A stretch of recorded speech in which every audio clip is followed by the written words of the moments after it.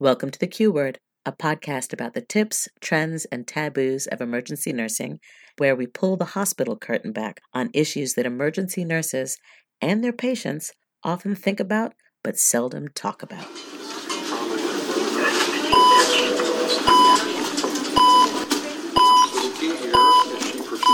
You found the Q Word Podcast.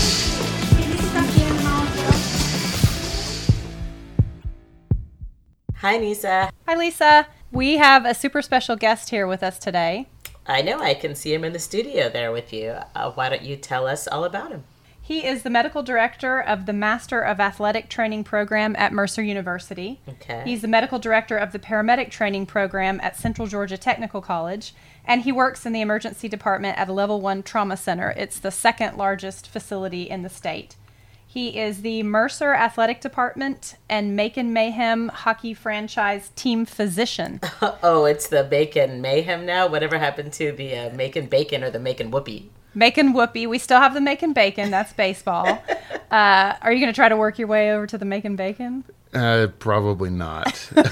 I would just rather just watch the baseball games. Yeah. Well, I feel like there's a lot more to fix in football and hockey than in baseball. Yeah, like injuries. He's also double board certified in emergency medicine and internal medicine. Okay. His specialties are teaching clinical skills, general wellness, and the acute care of athletes. Got it.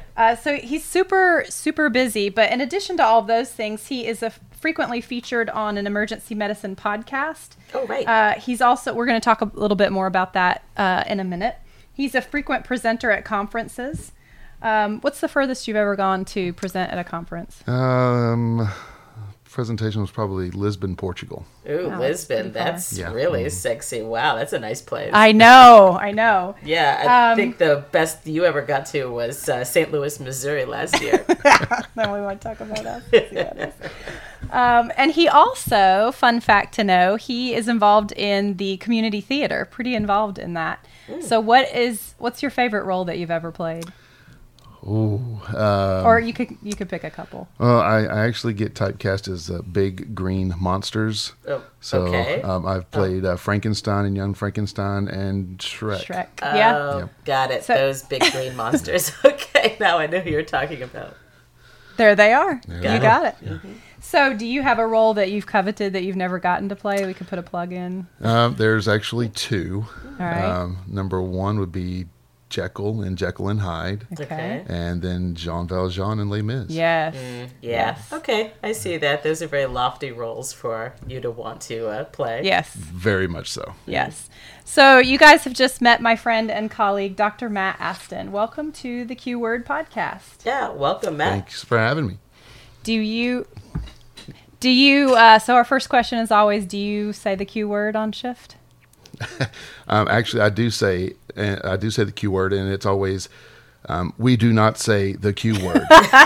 So you say literally the Q word, but not the word that begins with the Q. Correct. Love it. There you go. That's what the Urban Dictionary says. So we have a lot of awesome topics to tackle today with Dr. Aston, and the first thing that I wanted to hit on with you, so there is a physician, his name is Jim Young Kim. He is recently resigned as the president of the World Bank, but he is actually a physician by practice.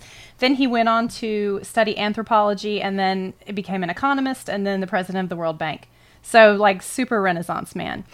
Anyway, he has a quote that says that it takes 17 years for a medical discovery to make its way into practice. So I wanted to kind of explore that with you, some of the sacred cows in emergency medicine, things that we have learned are no longer evidence-based, evidence no longer supports them, but we still routinely do. And just kind of wanted to get your take on maybe why we do them, or what we could be doing better. And I thought about this with you because you, when you attend the conferences that you either present at or attend, you often will tweet out pearls from those conferences. And I know your colleagues, nurses and physicians alike, are addicted to those tweets. We love reading them and participating by proxy. There was a small uproar when Facebook changed their platform to no longer associate the tweets with it. So yeah, I think it was more than small. I think it was a huge uproar. We were all super disappointed in that because you were like, "Sorry guys, I'm not double tweeting." So, One of the things that you tweeted that really stuck with me, you once quoted William Osler from AAEM 18. You can tell us what that is. The greater the ignorance, the greater the dogmatism. So I want to talk about the dogs and the cows, dogmatism and sacred cows. Yeah, lots of animals in emergency medicine. Yes, they are.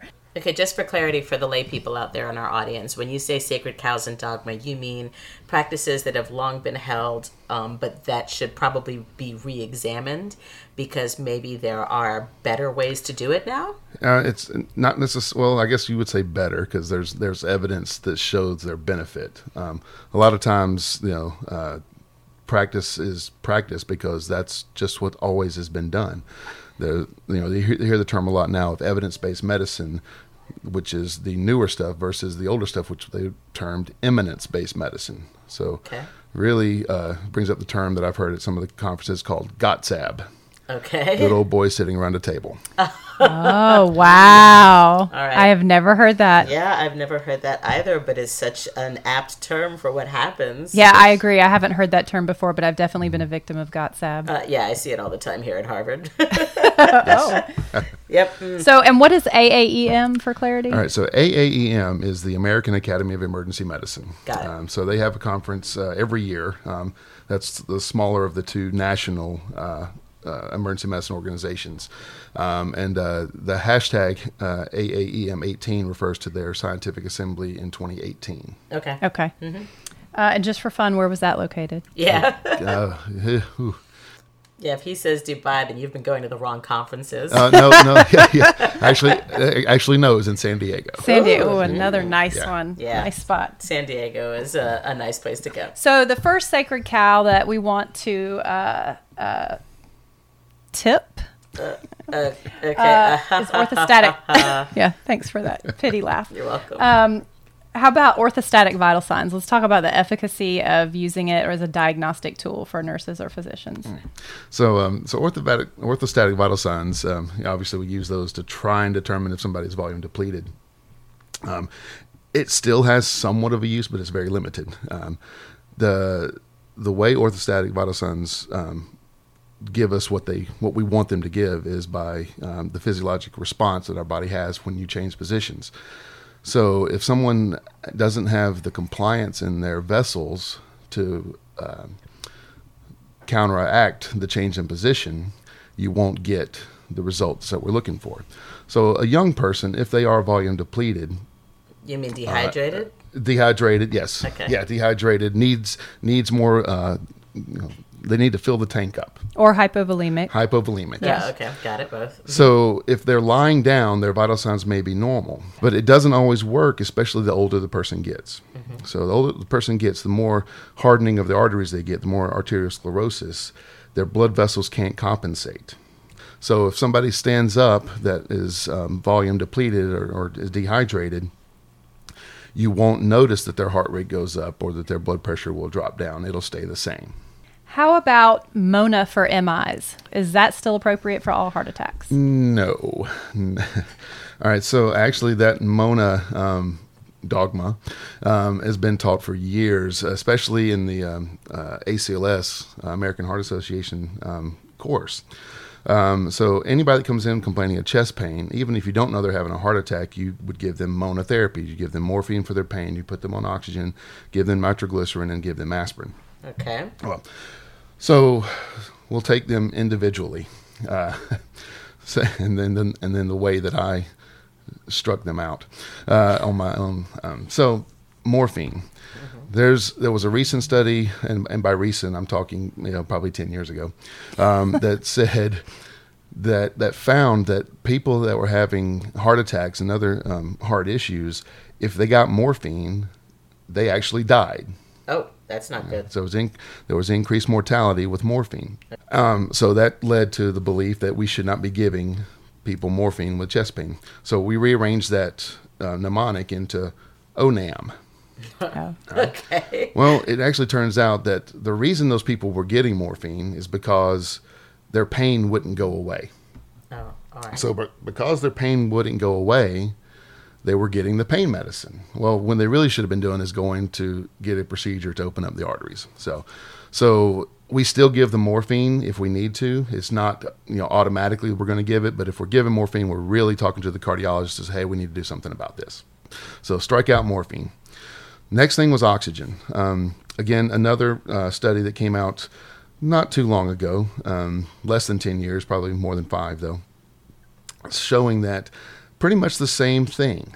If you give oxygen to everybody with chest pain, you're not necessarily helping them and you can hurt them. They actually did MRI studies on people that actually had heart attacks, looking at their hearts, determining how much oxygen you gave them. If they give them 100% just complete oxygen versus just putting them on what we breathe right now, room air oxygen, and that the amount of oxygen really did not affect the size of the heart attack. So what we've actually learned from that is, and oxygen is a drug. Mm-hmm. So it has its side effects. Mm-hmm. Too much oxygen is not a good thing.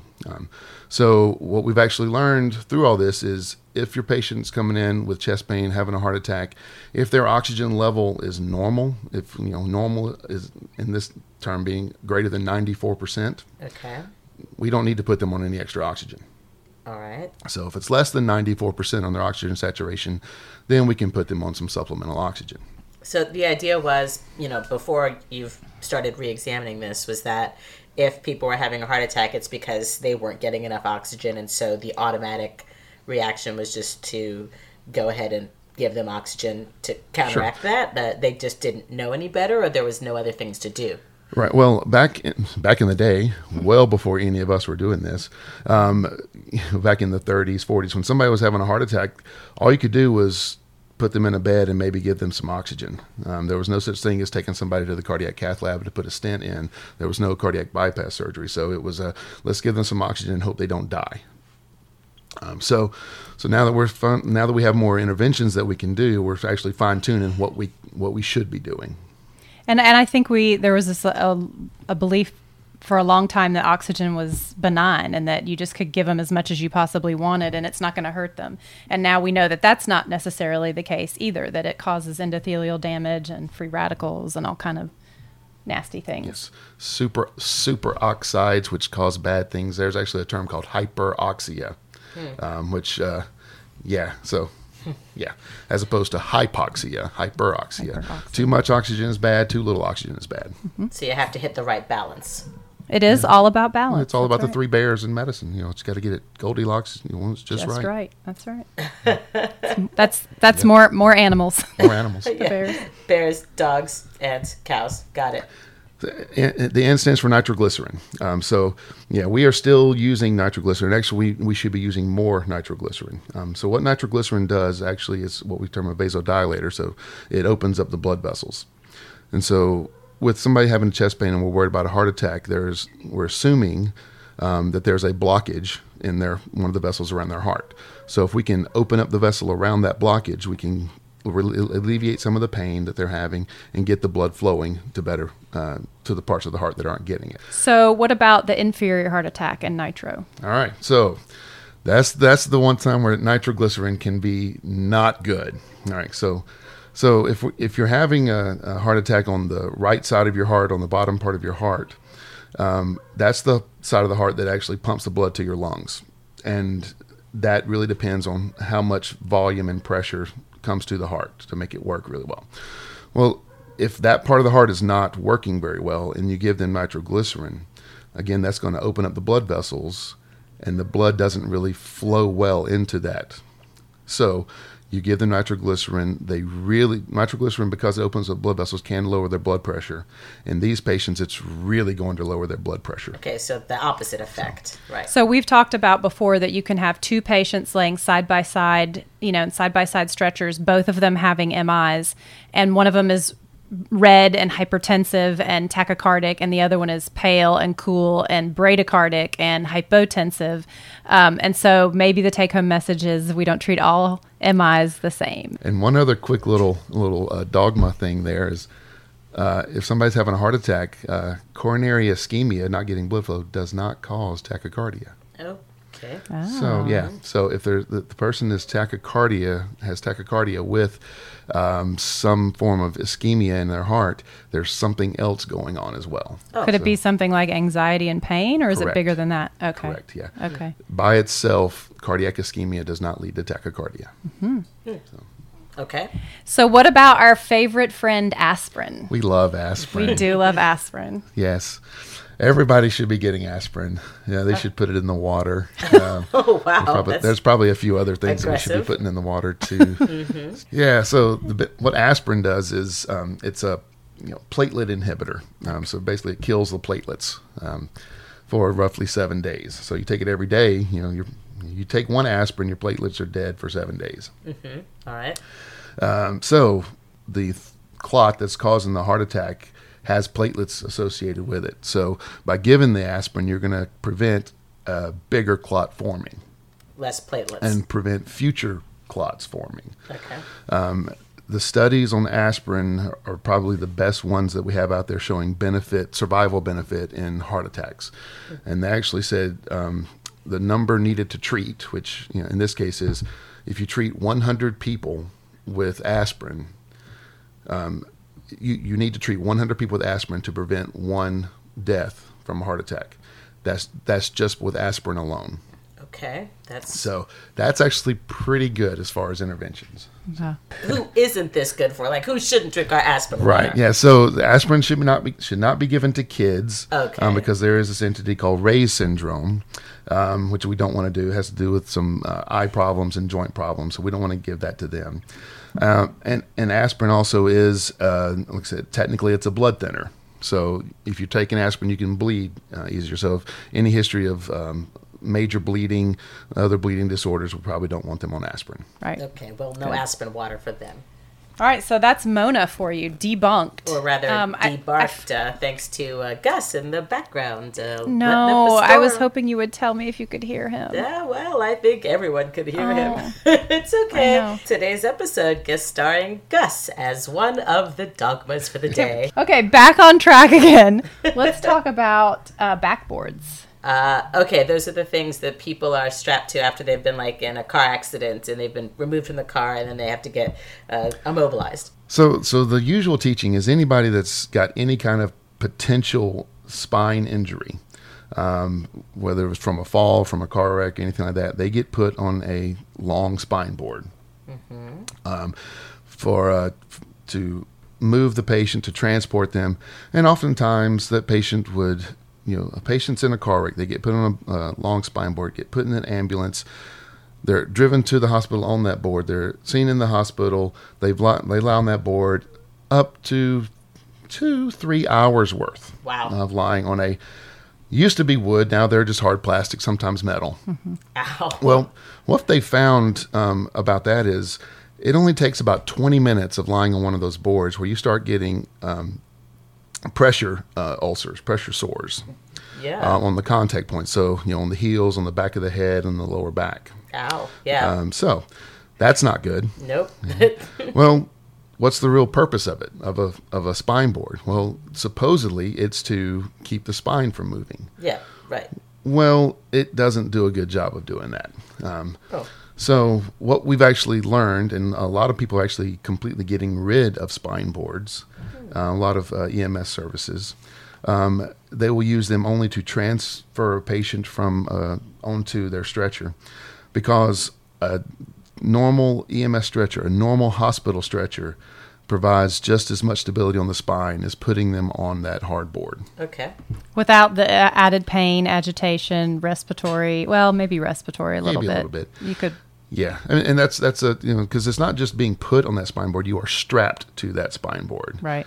Yeah, your legs, your arms are pinned down, your head is pinned down, and you can move, but it's not easy. Yeah, I wouldn't like that being strapped down. But also, I think a limp body from car to ambulance wouldn't be good.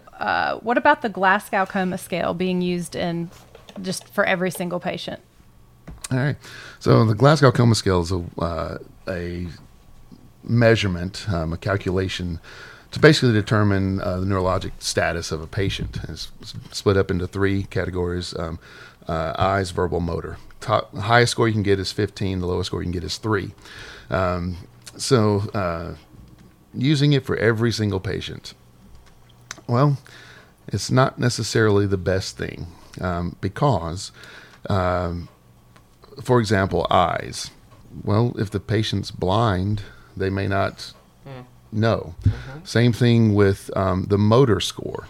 You can get 6 points for that. 6 points if you're following all commands and doing everything. 5 points if you only can localize to pain. 4 points if you just respond to pain. Okay. Well, if I'm having a major stroke and my left side of my body is not moving at all, right, but you tell me to squeeze your hand, and I do it with my right hand, technically I get a 6 for my motor score. right. And if I'm talking normal and I'm opening my eyes, I can have a GCS score of 15, which is completely normal, but have had a massive stroke. And it's just not showing up because of the side of the body that they're testing you on. In some patients. Okay. Yeah, and so it was actually developed for trauma patients, but it's such a nice, quick and dirty way to talk about mentation that we started translating it to everyone, but it doesn't have all those nuances like an NIH would. Correct. That you would need in a stroke. Correct. So I think quick and dirty, it's not bad. Mm-hmm. I still use GCS on the trauma patients, and then on any altered mental status type patient that I can't get a full history on, that they can't tell me anything or it's not making any sense. So I can do a GCS and give me a decent score, get a picture of what they're doing neurologically. So is the concern here that GCS on itself isn't enough, or that it's a bad assessment tool, that maybe it should be used as a jumping off place but not alone? Yes and no. Okay. Like I said, just if you're using it in the right way with the right person, that may be all that you need. If I've got a patient with that comes in with some of our decision tools have GCS brought into it. So if I've got a patient that hit their head or fell or in a car wreck and they have a GCS of 15, I may do nothing with them. But if they have a GCS of 14 or 13, that by itself is an indication to get a CAT scan of their head. Okay. That's right. So GCS itself is not bad. It's maybe more the overuse, misuse, inappropriate use. Correct. And I have had people report to me a GCS of 0, which is not possible. The lowest you can get is a 3. Like this mic right here has a GCS of a 3. Correct. And I will admit, too, that I was so tired one time on a call that I somehow managed to assign my patient a GCS score of 18. I think he was answering verbally in multiple languages. He did like an interpretive dance. He was seeing dead people. I don't know. I had to work it out later. How did he get bonus points on the GCS? My favorite ones are the reports that come in. The patient has a GCS between 4 and 9. Yes. Oh, that's broad. Sometimes he's 4, and then when he comes around, he's a 9. No, that's a 4. That doesn't happen. That's yes. right. Mm-hmm. All right. We got 2 more. How about Trendelenburg for hypotension? Standing people on their heads. So, yeah. Really? Yeah.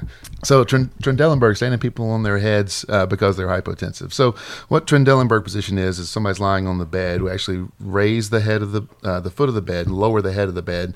So, they're not really standing on their heads, but, they...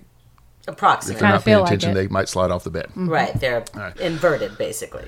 Correct. Mm-hmm. Yeah. Okay. So the thinking behind that is you get pooling of blood in your lower extremities. So if you're using gravity, so put their feet up, the blood's going to flow back to the middle of the body. Well, yeah, sometimes a little bit. It's not as much as you would think. Okay.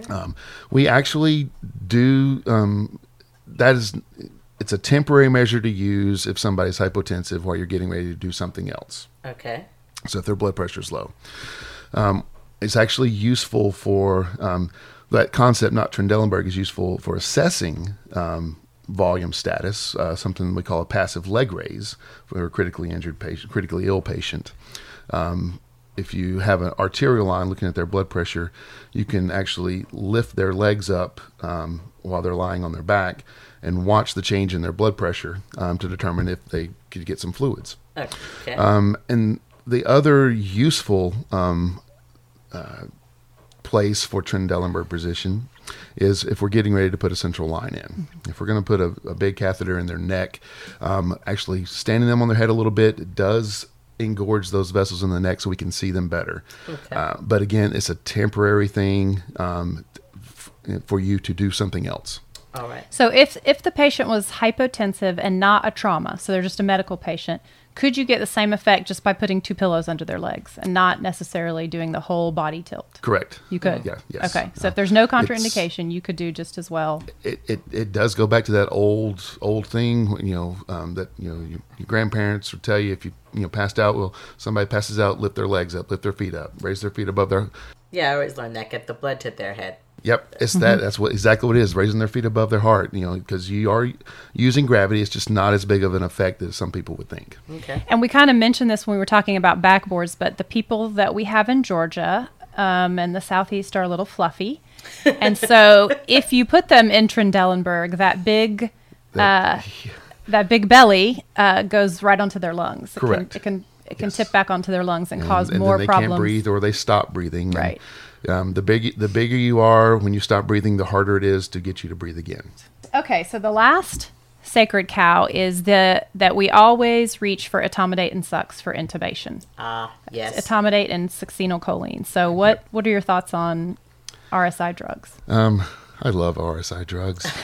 They make patients do what you want them to do. Yes, they do. All right. So rapid sequence intubation involves 2 different medications. You have a sedative and a paralytic. Okay. In this case, the etomidate is a sedative, succinylcholine is your paralytic. We'll take each one individually. So etomidate is a great sedative in a critically ill patient that you're going to have to intubate. The big thing with etomidate, it's only been shown in a couple of studies, is if you, and it's not a big deal with a single dose, but if you give them multiple doses, you can cause adrenal suppression. Okay. You can knock out their adrenal glands and all the associated hormones that go along with that actually we need to live. Sounds bad. So along those lines, somebody that has Addison's disease, primary adrenal insufficiency, probably would not be the best person to give etomidate to. But that's not very common. So etomidate's pretty good. You can use it in most people. All right, so let's switch to the paralytic. So succinylcholine has been used forever to paralyze somebody. And the reason it was used mostly is because it was very quick acting. You can give that medication, and within 45 to 60 seconds, the patient is paralyzed. Wow. Along those lines, it doesn't last very long. So about a minute after you give it, the patient's paralyzed, but within 10 to 15 minutes later, they're moving again or breathing on their own again. Okay. So that's why it was used a lot. But we found out it's got some side effects with it. Succinylcholine actually has been shown to increase the intracranial pressure a little bit. So if somebody's got a bleed in their head, or if their blood pressure is really, really high, we don't want to increase their blood pressure any more than we need to keep perfusing, because we can make the bleeding worse. Right. The other thing about succinylcholine is it very, very slightly increases the potassium. So normally that's not a big issue in normal patients, but in patients that are on dialysis, that haven't been dialyzed for a while, in patients that have been burned, severe burns, or in patients that have a neuromuscular junction disease, even increasing the potassium just a little bit can send them into cardiac arrhythmias, and they can die just by giving them the medicine. Yeah, that's not good. Yeah. So just because of those reasons, number one, it's short acting too with those side effects. There have been times we don't want to use succinylcholine. So we have other drugs that we can use that take a little bit longer to work to start the paralysis, but they last up to an hour. So that allows you to get more stuff done. Okay, so the other thing that I've heard about sucks, and you kind of alluded to it, is the fact that it only lasts about 8 or 10 minutes. One of the reasons why people quote that as a benefit is if this airway goes south, and this was sort of an elective type deal, then the patient will resume their own respirations after 10 minutes or so, and then you can kind of drop back and punt. The flip side of that argument is if it's a difficult airway, they need something, and here you are in the middle of trying your 2 or 3 tricks, and now your patient is coming out of their paralytic. So it would actually, some people actually argue that you would want the longer acting paralytic in a more difficult airway, where other people use that as to say sucks is good in a difficult airway. Where do you fall on that? Well, the way I fall on that is I would rather have the longer acting one. Well, actually, I don't care. Yeah, I'll just because it's easier and most people are more familiar with the dosing, stick with succinylcholine because of the way that I treat the airway. And this is something that's come through the social media stuff and is trying to get out there, but the method of handling difficult airways. If I'm going to try and intubate a patient, if I can't do it, I'm going to get something else. I'll switch from a direct laryngoscopy, looking at it myself, to using a video laryngoscope. I'll grab a bougie, which is, to help blindly do it. So, and that kind of is a good conclusion to this discussion. We've talked about why these things are debunked and what the evidence actually says and which one of these have stood the test of time, like aspirin. What I want to know is if you could get rid of any one of these sacred cows, which one would it be? Yeah, if you had a magic wand, which one would you... you get to rewrite the policy. What would you get rid of? I got to remember the cows because I usually forget the cows. Orthostatic vital signs, Mona, backboards, GCS, Trendelenburg, Tom Yates. It would be the backboards. Yeah, and we've done well with it. We're seeing less and less of it, and we're doing really well about getting the patients off the backboard right away. But even at our place, a trauma patient comes in on a backboard, they're staying on that backboard, probably a good 20 to 30 minutes longer than they should. So that leads to kind of my question, which is, why is it that we cannot shake these? In spite of the evidence, why is it that we can't get away from doing these things? Yeah, it's so hard to change. Yeah, well, that goes back to your quote from the beginning. It takes, 17 years to really get the data into practice. So that is one of the things that the whole social media part of medicine is working on. We call that the knowledge translation window. So when the knowledge is discovered, actually putting it into practice. Okay. So I think we've actually done well over the past couple of decades. We've actually got it down to 10 years instead of 17 years. Oh, good. Yeah. But the reason that it takes that so long, well, it'll take 5 or 10 years to get a good quality study done. Well, once it's completed, then it may take 1 year, 2 years to even get it published. Wow. Okay. Well, people don't read journals as much as they used to anymore. So by the even if they were reading it right the day that it came out, the data is already 2-3 years old. What we're doing with the social media part of it is we have people, and I'm not sure how they have time to do this. Every day they're looking at stuff. A new article comes out, within 2 hours they have a podcast and a blog post about it. Wow. So because of that, we're cutting that knowledge translation window down. One of my friends in Canada, his name is Ken. His wife is named Barbie. No, get out. Yes, they are. But Ken they're and Canadian. Barbie. That's the most American thing I've ever heard. Right, they're Canadian, and they're both about 6'1" and blonde. So you cannot make this up. Wow. So, Jeez, but, that's just patently unfair. So, but one of the things he does with his podcast is his thing is trying to cut that knowledge translation window down from 10 years to 1 year. So a lot of the current social media stuff are talking about articles that have come out in the last year, sometimes within the last month, sometimes that day. What's the name of Ken's podcast? Ken's podcast is The Skeptic's Guide to Emergency Medicine. Skeptic's Guide. And do you think he'd mind if we linked it? Oh, not at all. No. He does a weekly podcast, and he's very big on 80s music. So whatever the topic is, he has a theme song at the beginning from the 80s that fits along with what he's doing. Love it already. Yeah. Getting it down to a year, a month, a same day. Okay, but isn't there a concern about that? Just to play devil's advocate here, I know that academic journals require a lengthy process of peer review and editorial cycles before anything gets released, but there is a safeguard that's built into that. Information isn't being released onto the world too soon. We certainly see with the internet how people have a tendency to glom onto new information and declare that truth and then act on that information without giving themselves enough time to really see if things work.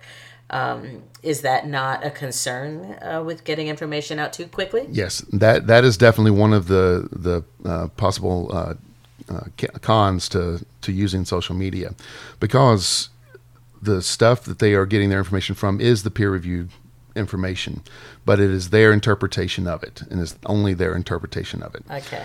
So it doesn't have that peer-reviewed aspect to it. However, there's a thing called post-production peer review. Or so the comment section on all these blogs and podcasts can really make a difference. Pointing out flaws in the presenter's thought process, bringing up new ideas. Okay, sort of the Wikipedia approach to information. This is crowdsourcing. Correct. Yeah, Yes. right. Now, some of the bigger podcasts and ours that we do with Rebel EM, I would not call that one of the bigger podcasts, but we do it anyway. We actually have a peer review process before we post anything. So if you look at any of our blog posts, you'll see the author who wrote it and all the stuff, and down the bottom of it, peer reviewed by so and so. Got it. So we've got a little bit of that out there. The other big problem with using all this up-to-date new information and new data is, what if you're not ready for that information? Like not trained, or we've had in the past medical students and interns, early residents, hearing something that's said on a podcast and then going and trying and doing it.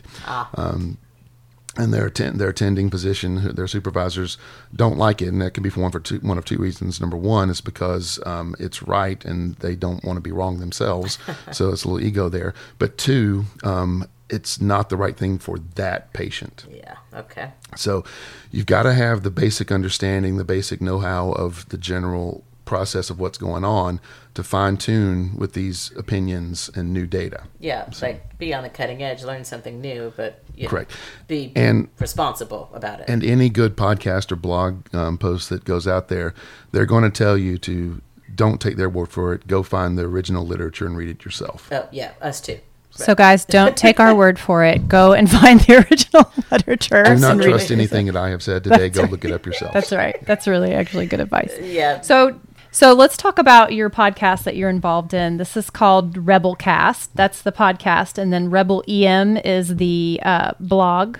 Correct. So you've got both the podcast and the blog. Yes. Some really good information. And from my understanding, correct me if I'm wrong, I mean, I've listened to it a lot. The format is you typically review two journal articles, very recent ones that are fairly closely related, mostly closely related. Sometimes they're not, but usually they are. And it's 3 ER physicians, one from Texas, one from New York, and then you from Georgia. And then you guys kind of discuss, basically you're giving kind of the spark notes maybe of the journal article. Yes, it's doing a critical appraisal of the literature. So basically going through what they did, why they did it, how they did it, and then discussing the strengths and limitations of it, and then kind of given what they say their bottom line is, what their take-home points are, and then what our interpretation of the take-home point is. Right. So would this actually change your practice in your, or does it need to be further investigated? Or correct. Yeah. So that's the way we used to do it. We're kind of revamping some things. So in the past several months, we've actually had more interview type stuff, or have guest speakers giving things, and now we're actually branching out a little bit. We've started what we call Rebel Core, which is a core content podcast in emergency medicine, with a couple of one of our original Swami from New York is on there, but one of a new person with the blog, and Jenny Beck Esme.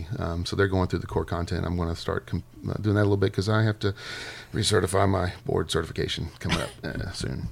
Yeah. Yeah. See, you're looking forward to that. Yeah. Yeah, you've made an appearance on this show before. Oh, yeah. We have, and we did reference your breakdown of the Paramedic 2 trial from Rebelcast, and that's linked, and we'll link again in our show notes for this episode as well. Yeah, that's the to epi or not to epi episode. That's right. No, you got it. The epi episode. There you go. You got it. And we also have our own conference as well. So Rebellion in EM.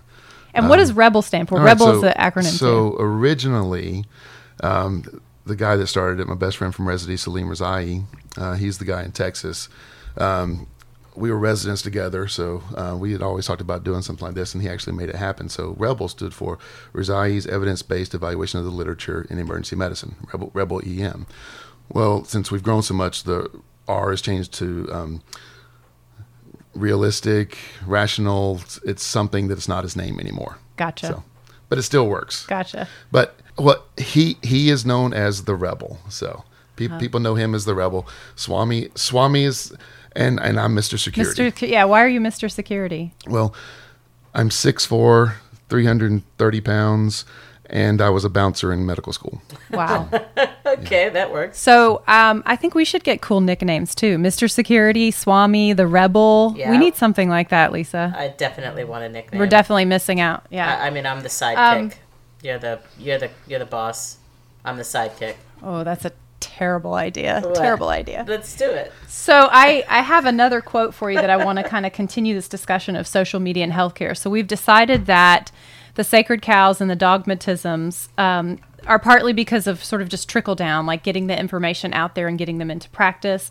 I would guess that medical legal kind of plays something into it. Mm-hmm. And so it is it was for me a bit of a learning curve to realize that something like Twitter or Facebook could be a place where I could get up-to-date information that might change my practice. That seems counterintuitive, but in fact it's happening. Yeah. And foam and foam ed is one of the ways that it's happening. And so not a lot of nurses in my circle are familiar with foam. I wasn't. So I want you to talk a little bit about that, but I want to give a quote from the godfather of foam. Just another freaking cool nickname. Where are we missing out? And he is super cool. The doctors have all the fun. I know. So this is a I've heard this quote over and over and over again. You probably know what I'm going to say. This is Joe Lex, an emergency physician, the godfather of foam. And he says, if you want to know how we practiced medicine 5 years ago, read a textbook. If you want to know how we practice medicine 2 years ago, read a journal. If you want to know how we practice medicine now, go to a conference. But if you want to know how we will practice medicine in the future, listen in the hallways and use foam. Okay. And foam stands for free open access to medical education. So foam is the concept. Foam ed is the hashtag. Correct. So tell us everything you know about foam and why it's a big deal. So foam started in 2012, and I think it actually started out as foam on a pint of Guinness, and they just made it work. So like actual foam. Yes, yes. I love it. They were creamy head. Yes, yes. They were in a pub in Ireland. Yes. The best. And they came up with the idea of foam and foam ed. So basically, what this is, and this is a counter movement to the preconceived notions of social media. When people hear social media, they're thinking the Kardashians and Justin Bieber, and I'm probably dating myself there too. Oh gosh, I think those are still relevant. Yeah, well, as someone maybe relevant. Yeah. So that's the thing. Twitter's not just for stalking celebrities. So it's a communication platform. So people in emergency medicine where it started, emergency medicine, critical care, was branching out some to internal medicine, surgery, OBGYN, but started with emergency medicine and critical care. People having conversations when they would create a blog post or write some kind of article about it, they would push it out there onto Twitter, so to disseminate their information instead of having to wait for a journal to pick it up. Okay. It's also useful for what we call live tweeting. This is what I do at conferences.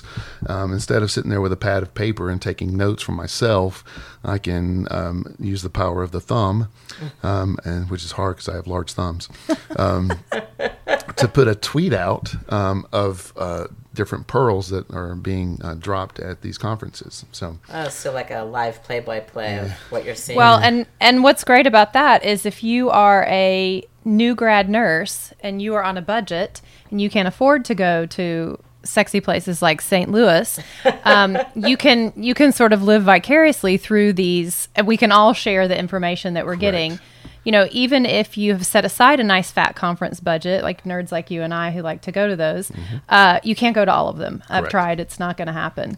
Budget-wise, time-wise, you just can't. And so this is a great way to share the pearls to the whole community. And there's always a conference going on somewhere around the world. Some organizations having their conference. So the way to do it is, all of these organizations have their own Twitter handles.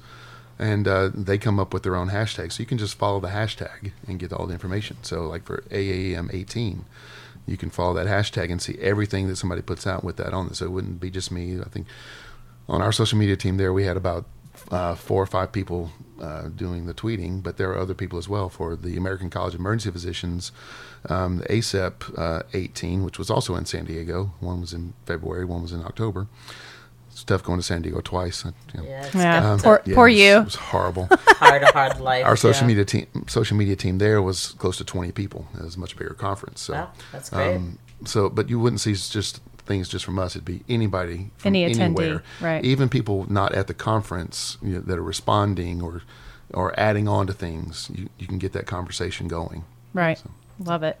So in my foam ed experience, which is very, very limited, what I have noticed, and tell me if this is just my experience or if you find this to be true too, I have noticed that paramedics are all in. I have noticed that ER physicians are all in. And the group that I've noticed that's awfully quiet is the nurses. Is that my experience? Or yeah, I wouldn't say the EMS world is all in yet. But they are. They have drank the Kool-Aid a little bit more than the nursing side has. But so what would you say to the nurses that are listening? What would be our role in getting involved in foam ed? I know there's a movement called PHONE, which is free open access for nursing. And I know there's also a little bit of controversy about that because some people say that the whole point of foam is to be one cohesive healthcare group and not splinter off into these silos. Well, that's there's the foam ed hashtag, but there's also foam US, foam peds, foam CC, so foam talks. So it's happening naturally. It's been happening for years. So, but the beauty of it is, it's whatever you're interested in, you can go and do it. So, the way I think you asked me if there were any posts on the Rebel site that would be good for nursing, and I was like, yeah, not really, because of the way we do things, but it is useful to see what the doctors are doing. That's right. And why they're doing it, or what they should be doing, and perhaps you might suggest something they should do that won't kill their patient. So that teamwork and all that stuff. So all right, so give us those hashtags again. I'm looking right now. All right, so if you go on Twitter and you can search the hashtag FOAMED, FOAMED. Okay. Hashtag foam ed. Hashtag foam ed. Great. And then all the splinter ones off of that. All the splinter ones off of that. Phone ed, that's nursing. Again, I don't find it to be super robust, but we can work on that. It's got to start somewhere. That's right. And the emergency medicine, there's, dozens and dozens of blogs and podcasts in emergency medicine. Well, it all started with one. Right. So, are there any that come to mind that you would recommend for our listeners, some favorites that they should follow on Twitter or blogs they should be reading? There is, on Twitter, there's a handle, I think it's called FOAMED for Beginners. Oh. And that's actually Foam Starter is their name, is their Twitter handle. So FOEMSTARTER. And if you look at theirs, they have 3,475 people following them, but they only follow 31 people. And those 31 people are the suggested people it's like to follow. A starter pack. There actually things says FOAMED Twitter Neophytes list of 30 people to follow who maximize clinical pearl to vacation photo ratio. Nice. Okay, balance. Foam Starter. Hashtag Foam Starter. That's your starter pack. Yeah, I'm not on that list, but that's okay. We'll work on that. So nurses are going to get a Twitter account. Okay, go for it. They're going to follow the Kardashians or whoever is their pop culture person, and they're going to go to Foam Starter and get this starter pack. Awesome. They can follow the Keyword Podcast on there too. We do have a Twitter handle. And if you want to get more than just those 30, those people, look and see who they are following. Yeah. Okay, so that's how you branch out. That's how you branch out. Very good. The internet community. Okay, and one of the other social media things that I actually heard in one of your podcasts, the Rebel EM podcast, this was your review. It's been a few years now, but this was your review of the AHA 2015 recommendations. So this was a 15-part publication, massive, yes. And then you guys did us all the favor of breaking down your top 5 recommendations. And I think it's a 30-minute podcast, maybe 25. So very, very palatable. One of the things that I did not know that the AHA recommended that you guys reiterated is social media related, and it's called the Good Sam app. Yes. So I teach ACLS, and I've been teaching it for a long time, and I'm familiar with the 2015 updates, but I'd never heard of this until I listened to your episode. So tell us about the Good Sam app. All right, so the Good Sam app is short for Good Samaritan. And it started somewhere overseas. I don't know if it was England or Australia because, they're not the same, but they do a lot of stuff together. They talk a lot. So what it basically is it you have the app on your phone and it knows where your location is. And anytime there is a 911 call or for overseas people, 999 call for cardiac arrest, it notifies that person because it'll have the proximity, GPS coordinates and everything. So if you have the app on your phone or open, you'll get a notification that, hey, there's a cardiac arrest nearby. Wow. And you sign up for it if you are somebody that's ACLS certified or even CPR certified. So it can give you the location of where that patient is if you can provide some help. So a lot of times the bystanders that can get there faster than EMS, and that is one of the things that has shown benefit in survival in cardiac arrest is bystander CPR. So this is an app that is encouraging bystander CPR. So there's 2 apps that you can get. When I looked, you can get Good Sam Alert, which is for lay people. So that's why you can call 911 or 999 through that. Yep. And then for folks like us who are licensed and are willing, we can sign on to the Good Sam Responder, and that says, follow my location, and if that comes up, let them know I'm here and I'm available and willing, nearby, yeah. The willing part, yes. To go and assist. Correct. I just think it's really interesting that the American Heart Association has jumped on the social media, and it's a free app. For either the responder or the lay people, just for the alert. Mm-hmm. There's a bare minimum information that they want from you in there, so super easy to participate in. I love that. One of the things that I wanted to ask you about is, I don't know if you're aware of this, but there are some difficult patient populations in the ER. Where do you find these difficult patients? They're ubiquitous. They're everywhere. They're everywhere. And so they're very frustrating for nurses, and I know they're frustrating for ER physicians as well. So I kind of want to hear your take on how you treat these specific populations, and they're frustrating and difficult for different reasons, and we can talk about those reasons. So I want to know medically how you would treat them, and then also kind of the psychosocial way that you would handle these populations. So let's start with your drug seekers, this opioid crisis that we're in. Just in general, anybody that comes to the emergency department for whatever reason needs something. So they're in search of something. So my underlying job is to identify what that need is. Is it antibiotic for their bronchitis, which they don't need, or is it the cardiac cath for their heart attack they're having, or is it a good slap on the wrist because they were doing something they shouldn't have, and then giving them their antibiotics for their STD? So it's the same thing with drug seekers. So why are they seeking the drugs? Is this something that they are just trying to get high for the fun of it, or have they become addicted to it because of some trauma that they've gone through? So actual reason. What I try and do, and this definitely does not happen all the time, is look beyond what they're asking and try and find what they actually need, and then what can I do to provide that for them? Is it and in that case it may be giving them pain medicine until they can go see somebody, because withdrawal from pain medicine is not fun.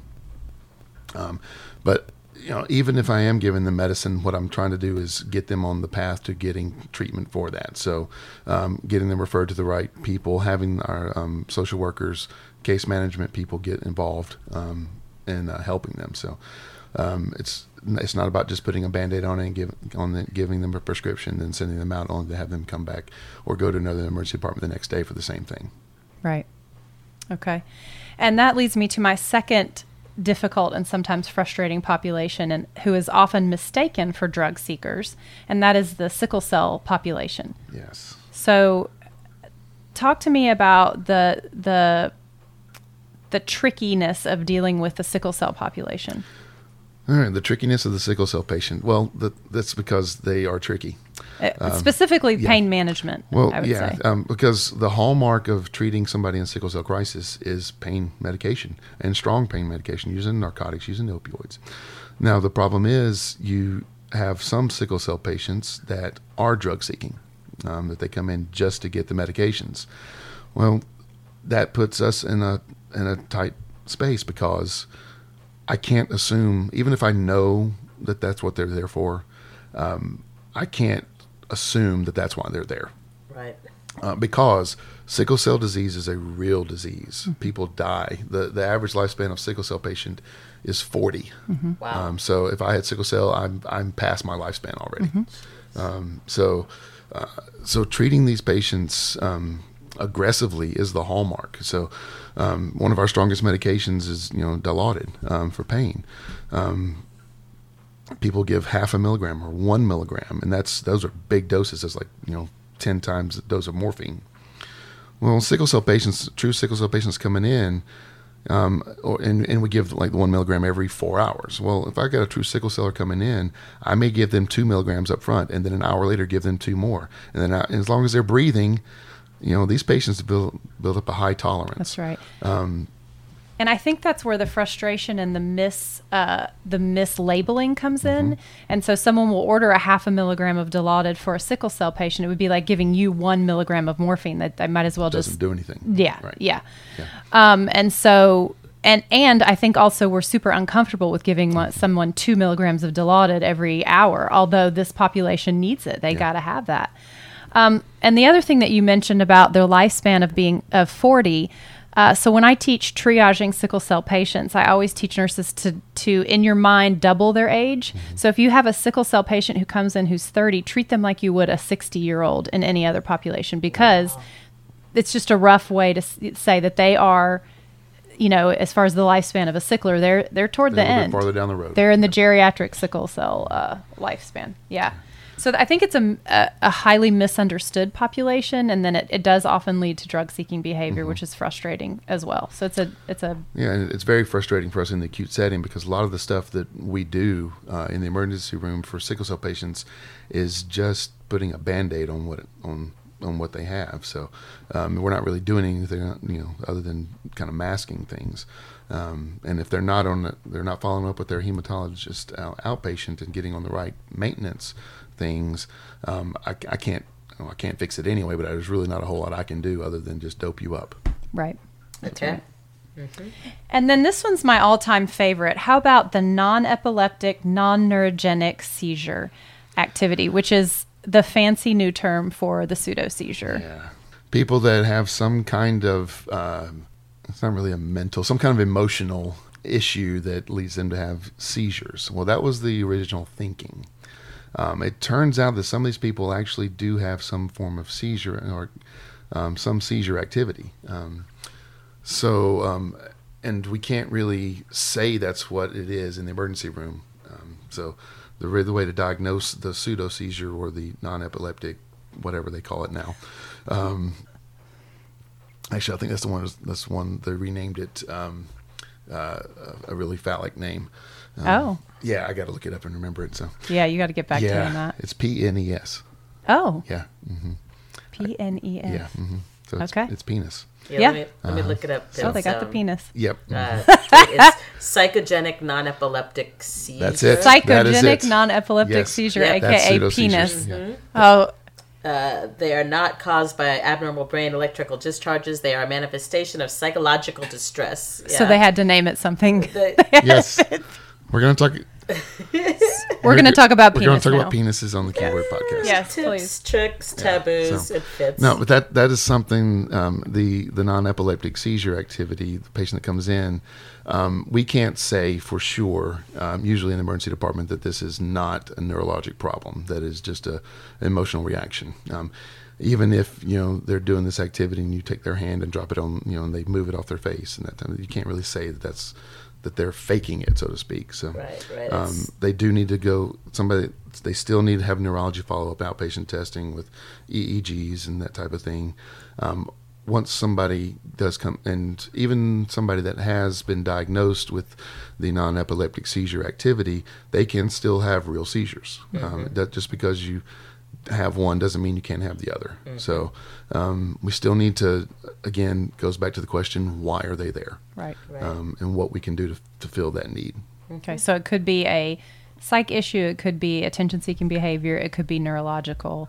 It's still serious. Either way, someone is having an emergency for some reason, and we have to pinpoint which it is. Yeah, you can't just dismiss it. Okay, so I want to wrap it up by talking about the unique work relationship between ER MDs and ER nurses. And really, this would include the whole team, the respiratory therapists that are there, the patient care techs. But I think that the relationship between nurses and physicians in the ER is a little bit different than the relationship between nurses and physicians in any other hospital area. Yeah. And you've been internal med as well, so you can tell me what you think about that. And some of the reasons is because you guys are there with us 24/7. So we don't have to call you on the phone and say, I need you to come down and look at my patient. You're in the room, down the hall. I can come and get you. And so we do have a tight, close working relationship. And the population of patients that we treat kind of necessitates that. So I had a coworker who found out that we were doing this interview, and he asked me to ask you this question. And his question is, at what point is it okay for nurses to call an MD by their first name? And he's saying specifically in the work setting, not, when we're all at the Rookery having a burger, but in the work setting, is it considered unprofessional? When do we call you by your first name? When do we don't? And I know it's going to be physician specific, but I kind of want to hear your thoughts on it. And I think the point that he's making is that we do have this kind of weird fuzzy line where you guys are the boss, you have a higher license level than us, but at the same time, we're shoulder to shoulder and we have this sort of family team environment. I think this question sort of speaks to that. So what do you think? Is this like a respect thing? Is that what we're talking about here? Right. Or the perceived respect. Right. I'm again, every doctor is going to be different. I'm one of those that I don't care. Mr. Security, Dr. Security, either way, it's fine. Or hey you, Shrek. Some people call me Bear. Bear, Frankenstein, yes. Frankenstein's monster, of course. Yeah.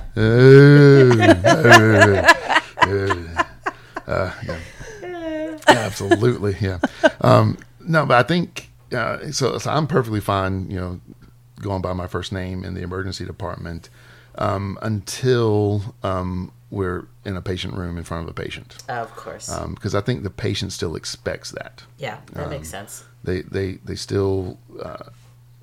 I don't wear a white coat, but they still see me as the doctor, and the nurse as the nurse. So, there's an authority thing there. To me, it paints the wrong picture to to the patient, and they'll question our competence. Really, are we really good at what we're doing? If we're on a first name basis in front of the patient. I see. Step out of the room, I'm fine. If you call me Matt, I don't have a problem with that at all. And actually, standing at the nurse's station, like if you came up to me and said, "Hey, Dr. Aston," I was like, "Nurse Nisa." Right. Yeah. So to be a smart, yeah, well, that's what I call her all the time. So she answers to it. Yeah. One of the things that I've noticed that nurses do to kind of bridge that, especially in a physician who is a generation older, is they'll develop a cute nickname that's still Dr. something, but not their. So anyway, it's just kind of an interesting phenomenon. Oh yeah.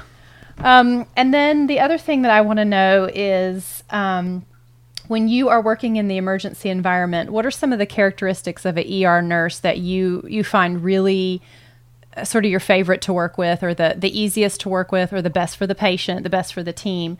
What are some of that? What would that look like? So it's somebody, one, that cares that they're there.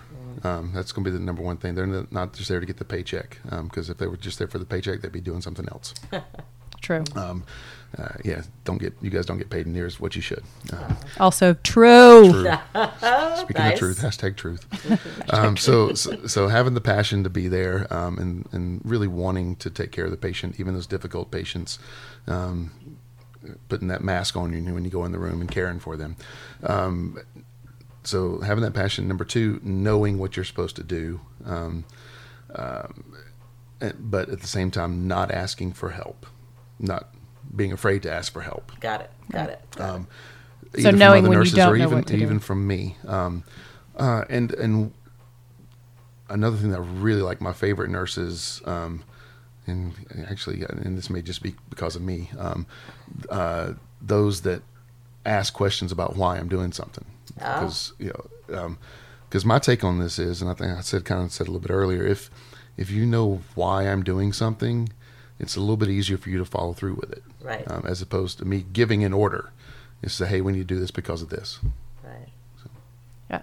And I think some of those things that we were talking about, some of those cutting edge things that are not those sacred cows, those may be things that someone would say, wait, why are we taking them off the backboard so quickly? Or why did you say not to put them in Trendelenburg? And then you might have to do a little bit of educating or updating. Yeah. Or if I don't follow the ACLS algorithm word for word.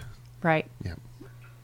If you were the physician, or if you were just talking about, just kind of your generic colleagues, and you had a nurse who disagreed with an order that you had, or your treatment plan, and really genuinely felt like you might be missing something, how would you advise them to approach you, or what would be the best way, respectfully, professionally, maintaining that trust and that team relationship that we talked about without being insubordinate? Or right. So it's always approaching it with humility and with a questioning attitude. It's not, you don't go up and say, I think this was wrong, you probably should have done this. It's more of a, I'm interested to know why you chose this. What's the thinking behind that? Because I want to understand. And if it doesn't make sense, again, in a questioning thing, what would happen if we did this? If you come at it from a curious, I'm trying to gain more knowledge, teach me something attitude, as opposed to, I think you're an idiot and you shouldn't be doing this, it's going to go a lot better, even with that old curmudgeonly. We won't name any names. Yeah. So what would happen if we did it this way, or what would happen if it had gone like this? I like that. Mm-hmm. That's good. That's good stuff. Mm-hmm. Right. And that also comes from my side of it as well. If a new nurse makes a mistake, okay, it happens. We all make mistakes. I'm not gonna, you're already upset enough about it. It's okay. Yeah.